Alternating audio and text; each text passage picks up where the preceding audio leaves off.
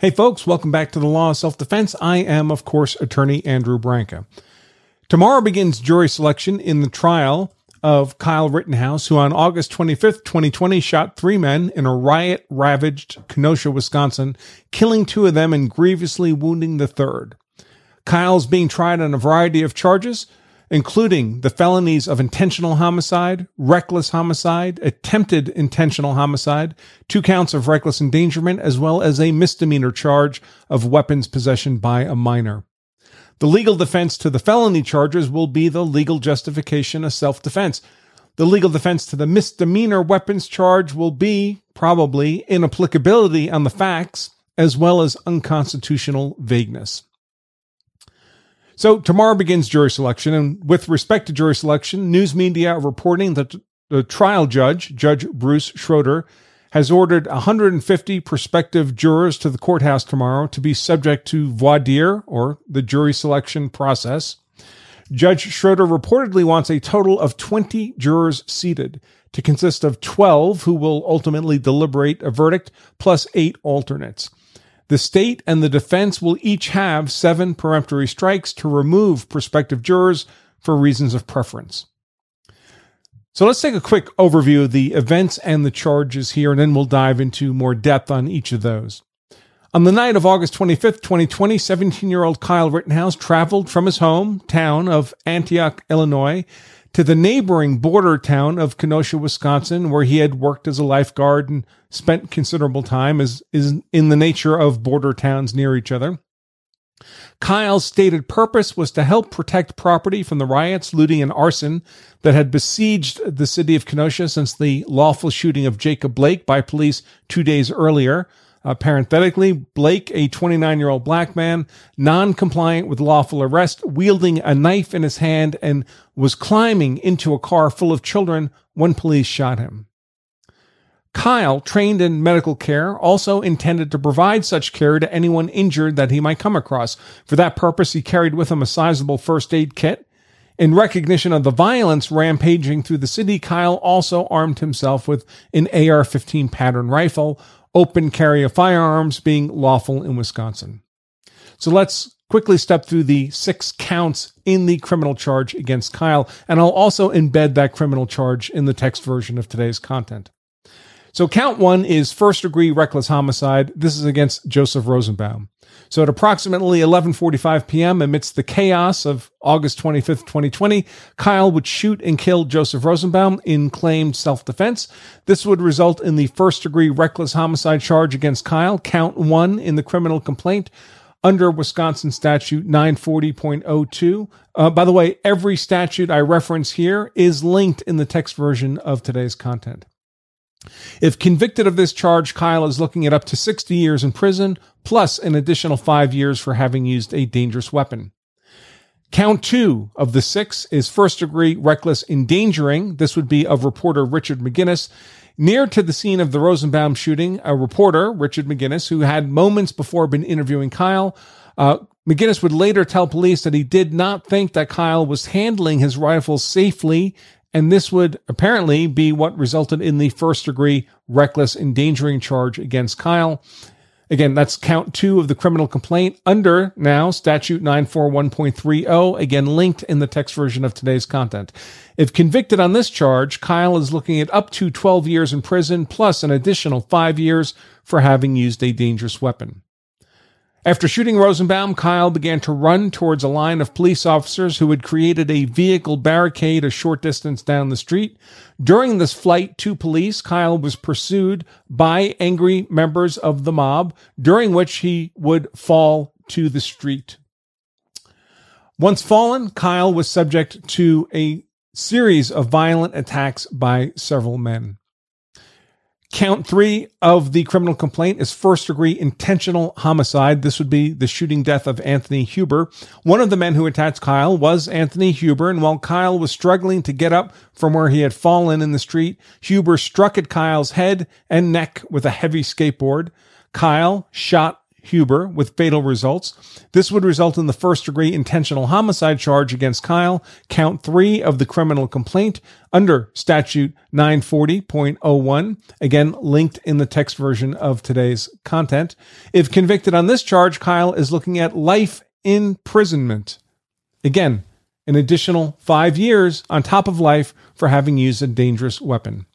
Count 4 of the criminal complaint is attempted first-degree intentional homicide, this of Gage Grosskreutz. Another of the men who attacked Kyle in the street was Gage Grosskreutz. While Kyle was fighting off the other attackers as he struggled to rise from the street, Grosskreutz approached Kyle initially with his hands up in a peaceful gesture, but then swiftly presented a pistol and rapidly closed on Kyle. Kyle shot Grosskreutz, striking him in the right bicep, causing serious but not fatal injury. This would result in the attempted first-degree intentional homicide charge against Kyle, count 4 of the criminal complaint, under statute 940.01, again linked in the text version of today's content. If convicted on this charge, Kyle is looking at 60 years in prison, plus, again, an additional 5 years for having used a dangerous weapon. Count 5 is first-degree reckless endangerment, this time with respect to an unknown male. Another of the men who attacked Kyle in the street was an unidentified male who attempted a flying drop kick onto Kyle as he lay in the street. Kyle shot at this attacker but missed. This would result in the first-degree reckless endangerment charge against Kyle as count 5 in the criminal complaint under statute 941.30.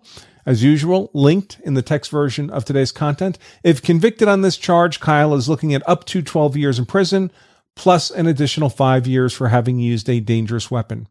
And finally, there's count 6, unlawful weapon possession by a minor. Finally, Kyle's being charged with this unlawful possession of a weapon by a minor charge, count 6 in the criminal complaint under statute 948.60. Again, linked in the text version of today's content.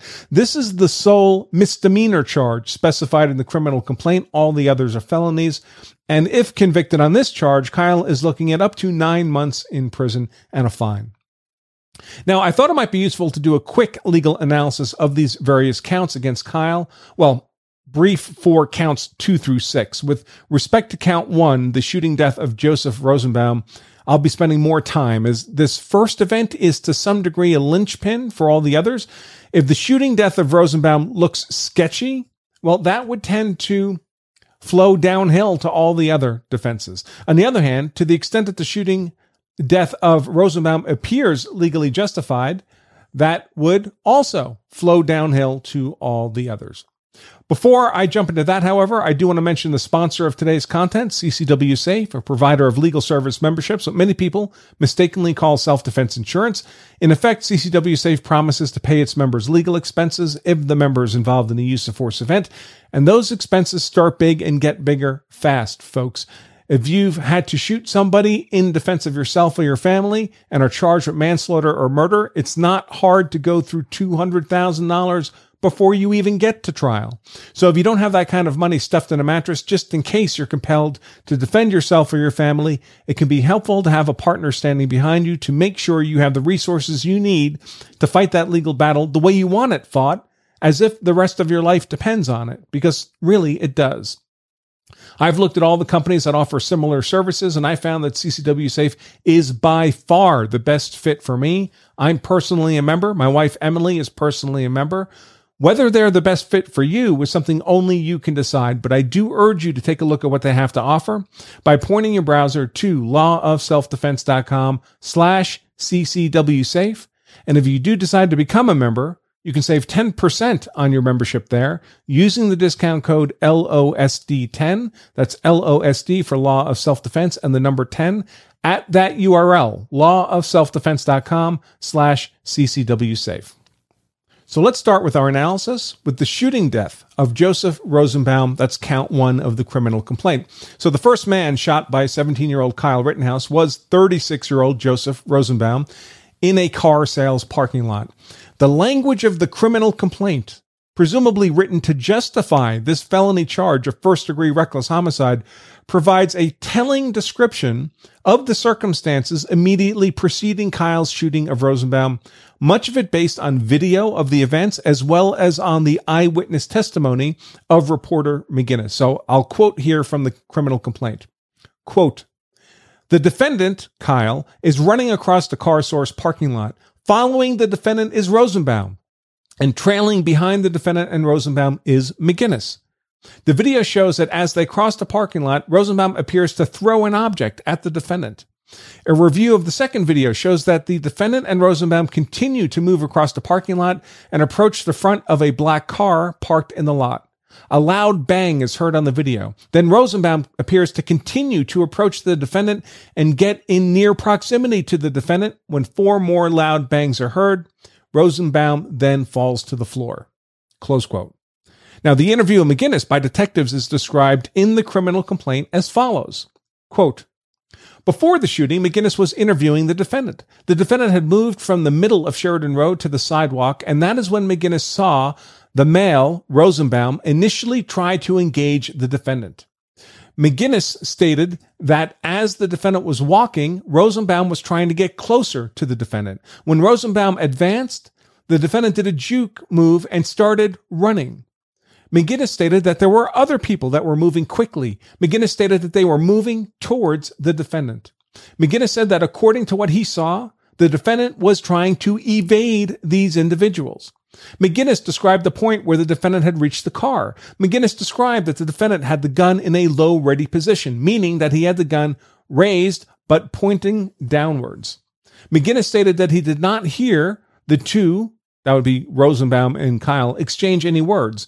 McGinnis said that the unarmed guy, Rosenbaum, was trying to get the defendant's gun. McGinnis demonstrated by extending both of his hands in a quick grabbing motion, and that as a visual on how Rosenbaum tried to reach for the defendant's gun. McGinnis said that Rosenbaum definitely made a motion that he was trying to grab the barrel of the gun. McGinnis stated that the defendant pulled it away and then raised it. McGinnis stated that right as they came together, the defendant fired. McGinnis said that when Rosenbaum was shot, he had leaned in towards the defendant. Close quote. Now, I'll remind everyone that this narrative of events is not the defense explanation of what happened between Kyle and Rosenbaum. It's the explanation of events provided by the state that is prosecuting Kyle on a charge of murder for shooting Rosenbaum under these circumstances. What's described here is a Kyle Rittenhouse desperately fleeing or relentlessly pursuing Joseph Rosenbaum, who was intent on fighting Kyle for control of the rifle. Now, unmentioned in the criminal complaint, but in evidence as a result of FBI interviews of bystanders, is that earlier in the evening, Rosenbaum had threatened to kill Rittenhouse. Even when faced with the relentlessly pursuing and self-declared murderous Rosenbaum, Kyle did not fire until Rosenbaum had rushed him, arms outstretched for the rifle, and actually achieved contact with the 17-year-old. Kyle is, of course, justifying the shooting death of Rosenbaum as lawful self-defense. That means that Kyle must be acquitted of this charge of reckless homicide unless the state can meet its burden to disprove that claim of self-defense beyond a reasonable doubt. So it might be useful to do a quick 5 elements of self-defense analysis of this confrontation to assess the viability of the claims of self-defense. And for those who are not familiar with the 5 elements, these are the 5 elements that are the building blocks of any claim of self-defense: innocence, imminence, proportionality, avoidance, and reasonableness. If you're unfamiliar with these, I would urge you to at least download our free infographic that provides a brief description of each. It's absolutely free, doesn't cost a penny. It's a downloadable PDF. You can get that at lawofselfdefense.com/elements, because if you don't understand these 5 elements of self-defense, you can't possibly understand the legal arguments around self-defense. So let's start with those 5 elements in the context of Rosenbaum. The first element is innocence. Clearly, it was Rosenbaum who was the physical aggressor here, and Kyle who was the victim of that unlawful attack. This element is consistent with self-defense on the facts of this case. The second element, imminence. The attack Kyle was defending himself against was actually in progress, and so qualifies as an imminent attack. This element is consistent with self-defense on these facts. Proportionality. By seeking to seize control of Kyle's rifle, Rosenbaum was apparently arming himself for the purpose of carrying out his earlier death threat against Kyle, and, I would note, simultaneously attempting to disarm Kyle and leave him defenseless. Rosenbaum's attack is therefore deadly in nature, justifying a proportional deadly force defense by Kyle. This element is consistent with self-defense on these facts. On the element of avoidance, well, Wisconsin is a stand your ground state, so the element of avoidance would not normally apply in an otherwise lawful act of self-defense. Even if it did apply, however, Kyle was in desperate flight from Rosenbaum, who sustained his relentless pursuit until the point of actual contact. If avoidance did impose a legal duty to retreat, which it doesn't here, Kyle would have met that duty. This element is consistent with self-defense on these facts. And the final element, the fifth element, reasonableness. The circumstances facing Kyle would certainly justify a subjectively genuine fear of deadly bodily harm, and there's nothing about Kyle's perceptions or reactions to those events which were those of an unreasonable person. This is readily accessible from the video and eyewitness accounts of what happened. This element is consistent with self-defense on these facts. In short, there would appear to be no reason to believe, to a reasonable degree of legal certainty, that the state can disprove beyond a reasonable doubt Kyle's claim of self-defense with respect to Rosenbaum, and we have to conclude, therefore, that the shooting of Rosenbaum by Kyle was lawful self-defense. What about the reckless conduct towards Richard McGinnis, count 2 in the criminal complaint? The sole grounds for the claim of felony reckless conduct towards Richard McGinnis appears to be found in a single sentence from the criminal complaint. Quote, McGinnis stated that he, McGinnis, had handled many ARs and that the defendant was not handling the weapon very well. Okay, even taken at face value, this is not a claim of recklessness. Recklessness is intentionally creating an unjustified risk of death or serious bodily injury and intentionally disregarding that risk. First, there's no indication of any particular intent on the part of Rittenhouse. Second, the phrase used in the criminal complaint, very well, he's not handling the rifle very well, falls vastly short of the threshold for a claim of criminal recklessness. Further, to the extent any risk may have been created by Kyle merely by having the gun in hand, the circumstances of the rioting, looting, and arson, besieging the surrounding blocks, and Kyle's subsequent need to use that rifle to save his own life would suggest that the risk was not unjustified and therefore would not be legally reckless. Indeed, a great many people, including, I would note, Gage Grosskreutz himself, were armed in the vicinity that evening. In short, there would appear to be no reason to believe to a reasonable degree of legal certainty that the state can prove Kyle's conduct with respect to Richard McGinnis to constitute reckless endangerment. And we have to conclude that Kyle's conduct with respect to McGinnis does not constitute reckless endangerment. What about the shooting of Anthony Huber, count 3 in the criminal complaint?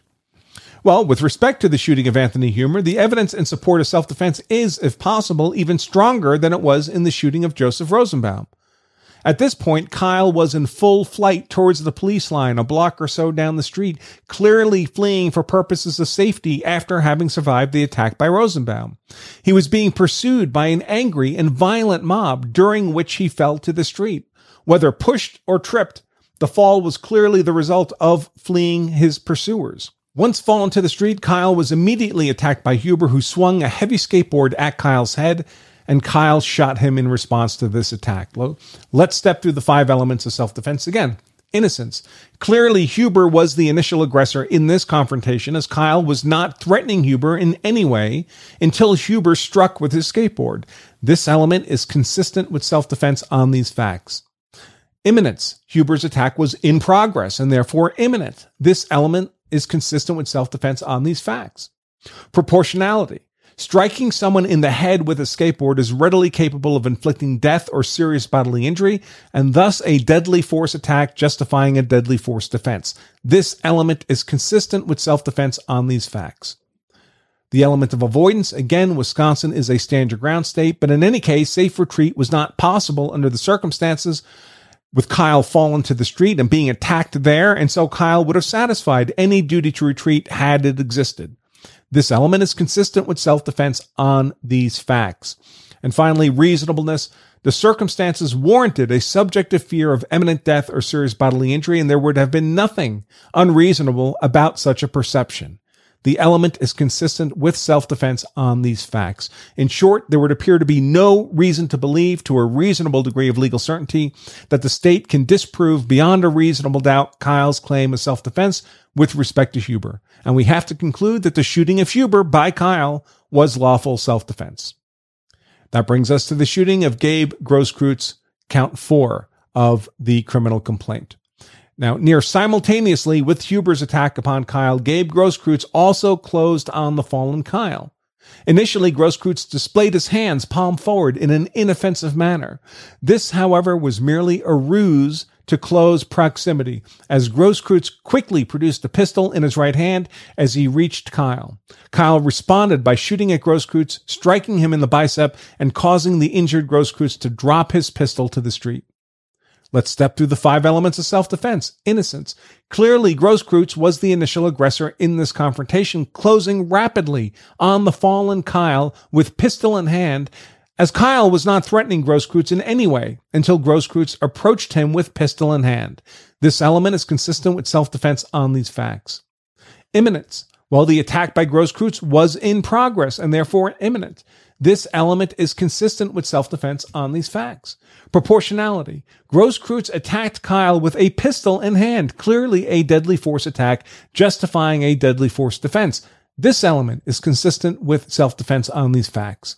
And the element of avoidance, again, Wisconsin is a stand your ground state, but in any case, safe retreat was not safely possible under the circumstances, and so Kyle would have satisfied any duty to retreat had it existed. This element is consistent with self-defense on these facts. And reasonableness. The circumstances warranted a subjective fear of imminent death or serious bodily injury, and there would have been nothing unreasonable about such a perception. This element is also consistent with self-defense on these facts. In short, there would appear to be no reason to believe to a reasonable degree of legal certainty that the state can disprove beyond a reasonable doubt Kyle's claim of self-defense with respect to Grosskreutz. And we have to conclude the shooting of Grosskreutz by Kyle was lawful self-defense. And that brings us to the reckless conduct towards an unknown male, count 5 of the criminal complaint. Among the first attacks upon Kyle when he initially fell to the street while running to the safety of the police line was a flying, stomping attack by an unknown male. Kyle fired at this individual but missed. Let's look at the 5 elements of self-defense here. Again, clearly the unknown male was the initial aggressor in this confrontation, jumping on a fallen Kyle who was no threat to him prior to his stomping attack. So this element is consistent with self-defense on these facts. The element of imminence. The attack by the unknown male was in progress and therefore imminent. So this element, consistent with self-defense on these facts.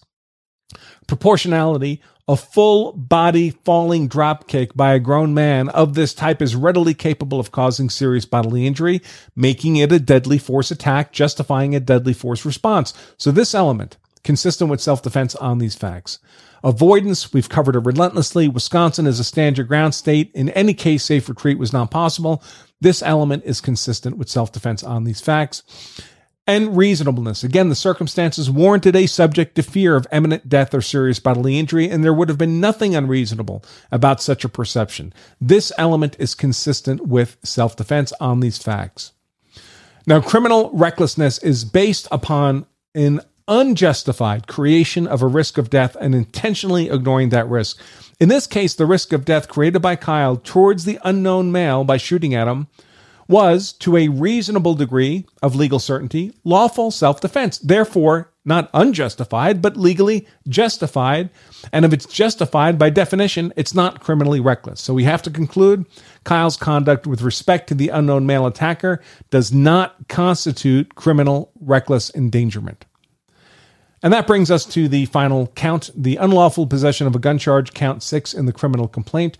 Now, given that this charge is a mere misdemeanor and that I've previously done a comprehensive legal analysis of this charge elsewhere, I'll simply direct you all to that analysis at lawofselfdefense.com/Rittenhouse, where you can find all my aggregated coverage and analysis of the Rittenhouse case.